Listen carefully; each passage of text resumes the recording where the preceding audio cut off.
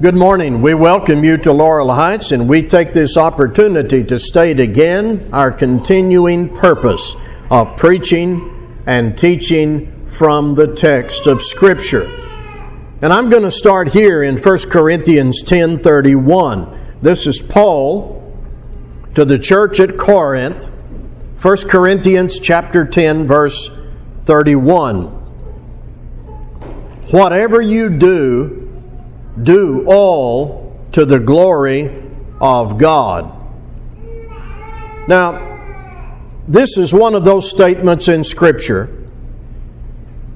You read it and you immediately get the point that all you do should have this high purpose: to glorify God. If you are an active, faithful Christian now, this is the purpose you get up and pursue every day. Knowing that how we live shows our full submission to His authority, our respect for the Creator. We have a clear view of who we must answer to on the final day. As I said last Sunday morning, we honor Christ by obedience all the time. I want you to hold that thought, and I promise to come back to it. If you've been with us for some time, you noticed all of this year in some of the preaching, on the bulletin board, on the slides that come up before the assemblies, you noticed a set of goals the elders presented for our focus throughout the year. You shall love the Lord your God with all your heart, and with all your soul, and with all your mind, and with all your strength. And we have pointed out throughout the year that we love God by reading His Word, by growing our faith, by walking with Jesus every day, and by speaking to God in prayer. We brought these goals to our attention that we might have very specific attentiveness to our lives as Christians. And with you a few weeks ago, I reviewed these goals and their function that should operate in our lives and from our minds every day. Loving God finds expression in these very specific ways we enumerated. We hope this helped each of you do some work on your faith and life, and for me to do some work on my faith and my life as it pertains to loving God in these ways. Now, for 2020, we have another set of goals, and these goals will be highlighted by the theme of our meeting in January. I want to take some introductory time, and then I'm going to present these goals for 2020 today as they are connected to and founded on the theme of our meeting that comes up with Brother Dawson in January. Let's go back to that passage, though, for just a moment. Whatever you do, do all to the glory of God. There are two aspects related to one truth. I want to explore that with you, please. There is the glory of God, and then there is our response to His glory. I want to clarify those two aspects that are related to this one truth. The glory of God is an expression in the Bible that comprehends and includes all the truth about who God is. All of it is glorious. His power, His steadfast love, His justice, His wrath against sin. If you had an assignment to write in a notebook every verse in the Bible that speaks to who God is, if in your daily Bible reading in 2020 you were to take a notebook and every time you find a truth about who God is, you wrote that down, at the end of the year you could put this as the title above that page or pages. The glory of God. Because that's a comprehensive, true expression of who God is. Everything about God, all the truth about God that is packed in this book can be called the glory of God. We are just completing our study of the book of Isaiah in the adult Bible class, and one thing we've learned: when the Jewish people fell from grace, part of that fall was a diminished view of God. They would gravitate toward appetite. They would be tempted by idolatry and the culture around them. And as they gradually walked in the wrong direction, their view of the glory of God diminished. They didn't see Him as large and high and powerful, majestic and glorious. Well, that's an ever-present danger. That God's people fail to maintain a high and clear view of who we're serving, who God is. So, there is the glory of God. I'm going to call that the sum total of His perfect attributes and power. All right? What do we do with that?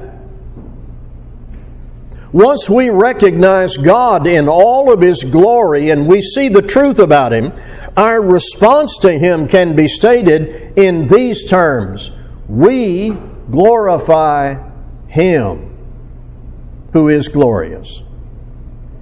We acknowledge who He is, comprehending the sum total of His attributes. We exalt Him who is to be exalted. In mind, in tongue, in life, we give Him reverence. And that's where this purpose statement comes in 1 Corinthians 10:31. Whatever you do, do all to the glory of God. Everything I think and say and do ought to express that I recognize the glorious God who made me and who offered redemption to me through His Son, and who revealed to me good instructions for life. So this is my purpose and your purpose if we are Christians. Whatever we do, we want all to be done to the glory of God. When God made man, there was purpose in that creative genius. He made us in His image, and with a view toward our love for Him and our good response to Him. When we love God, honor Christ, and act accordingly, guided by the Word, we exalt God. We please Him. And we send the message to everyone around us that we know who God is. And this isn't a purpose that we have crafted and invented and discovered from some earthly source. No, this purpose is all about who made us, why He made us, and our contact with Him, our recognition of Him, and the scope of that in all of life every day. Whatever you do, do all to the glory of God. When we live according to this purpose, we don't boast or claim credit. For it is not to us, O Lord, not to us, but to Your name give glory. We adopt this purpose at baptism. We live accordingly afterwards and give all the praise and credit to God. Brother Dawson next month will remind us of this and go into some depth about the power and excellence and love of Almighty God. This morning, I'd like for us to look through some specific ways we glorify God. And I'm going to bring these points up throughout the year, all of it connected to what Brother Dawson will present next month. These are our goals for 2020. Glorify God with your mind. Luke 10:27, you shall love the Lord your God with all your heart, and with all your soul, and with all your strength, and with all your mind, and your neighbor as yourself. With all your mind. You don't give 10% of your mind, 20% of your mind, half of your mind, all of your mind. And you know what the mind is? It's the location of that first decision you made to obey God. That's where that decision occurred, in your mind. His Word enters your mind and you respond and you decide in your mind you will do as God directs to have the value of the atonement of Christ. When the commands to repent and be baptized enter your mind, you take that personally. Because of what Christ did on the cross, you enter into fellowship with God and you embrace that purpose and you begin to glorify Him from baptism thereafter. Relationship with God through Jesus Christ begins right here. When the truth enters and you respond. And then after baptism, you keep putting God's Word and Christ's example into your mind. And you do what Paul described in Romans 12:2. Instead of being conformed to this world, you are transformed by the renewing of your mind. Think about this. Who made your mind? Who was the inventor or the maker? My mind operates best when I put the instructions of the Maker in my mind and keep it there and respond to the glory of God. Glorify God with your mind and with your body. The people in the city of Corinth in Paul's time were beset with temptations driven by bodily appetite, to let desires corrupt the body, desires undisciplined. Paul responded to that. And at the end of that section of writing, there is this summary. You were bought with a price, so glorify God in your body. You were bought with a price, so glorify God in your body. What does that go back to fundamentally? The same thing we talked about. It goes back to who made your body. Who made your mind? God made these earthly bodies for us. His guidelines for the use of these bodies deserves our absolute respect. Excess, immorality, and abuse goes directly against the purpose of glorifying God. We're going to remind ourselves all year, these are our goals in 2020 to focus on. Glorify God with your mind, with your body. Let's be even more comprehensive with your entire life. Whatever you do some to the glory. No. Whatever you do all to the glory of God. One eternally tragic mistake we make is to put religious practice in a compartment. Maybe a compartment that's only open once a week, So you've got this compartment of your life, job. You've got this compartment in your life, recreation and entertainment. You've got these other parts in your life, and then you've got that religious box that you open once a week. If you give God just a few hours of your time each week, does that glorify Him? Or does that put Him on the sideline and push Him out of the way? Glorifying God ought to be daily, 24 hours, 7 days a week, all year, all your life, devoted to Him. Christ suffered and died to make that life possible. Glorify God with your mind and your body, with your whole life, and with your worship. This is giving glory to God in specific activities God has given for His people, to glorify Him and praise Him.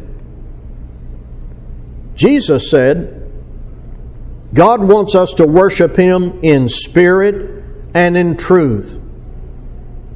Here we go with the mind again. Sincere means it's really here.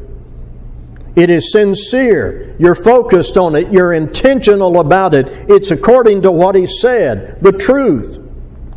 And if you want to know more about what that means in John 4:24, just keep reading. And in the book of Acts and in the epistles, there is thorough instruction about what it means to have a mind to worship and then engage in the acts of worship specified in the Word by the Holy Spirit. You do all that to His glory. Let's do this. Glorify God in all your relationships. We have many different people in the audience who function in very different roles in terms of relationships. Are you a child at home? Are you a mother, a father, a husband, a wife, a neighbor? This purpose of glorifying God must take us into every relationship so that we shine as lights in the world. Let your light shine before others so that they may see your good works and give glory to your Father who is in heaven. I want to talk about that a minute. That's Matthew 5:16. I'm going to call this an evangelism passage. Alongside the preaching and teaching we do, there must be corresponding living that people can see. Think about it. Light from the Word and light that shines through our lives. So what people hear us teach and preach from the book, they see every day in the way we behave. So that's very important, so that they may see your good works and give glory to your Father who is in heaven. This is evangelism that has two critical elements to it. The light from the Word, accompanied by light from us that's in harmony with the Word, and all with one purpose: to glorify God. Whatever you do, do all to the glory of God, not to us, O Lord, not to us, but to your name give glory. This is going to come up in 2020 in sermons, weekly bulletin articles. On the bulletin board, it will be there next Sunday. And it's going to be launched and further prompted by the teaching from the Bible that Brother Max Dawson will do in our January meeting. And there will be this truth for us. Because of who Jesus is and what He did, we can respond to Him and change our lives and glorify God in every way Scripture has directed. Is this the way you're living right now? The way described in our study? Have you obeyed the gospel? Where is your life headed right now? We invite your good response to the gospel while we stand to sing.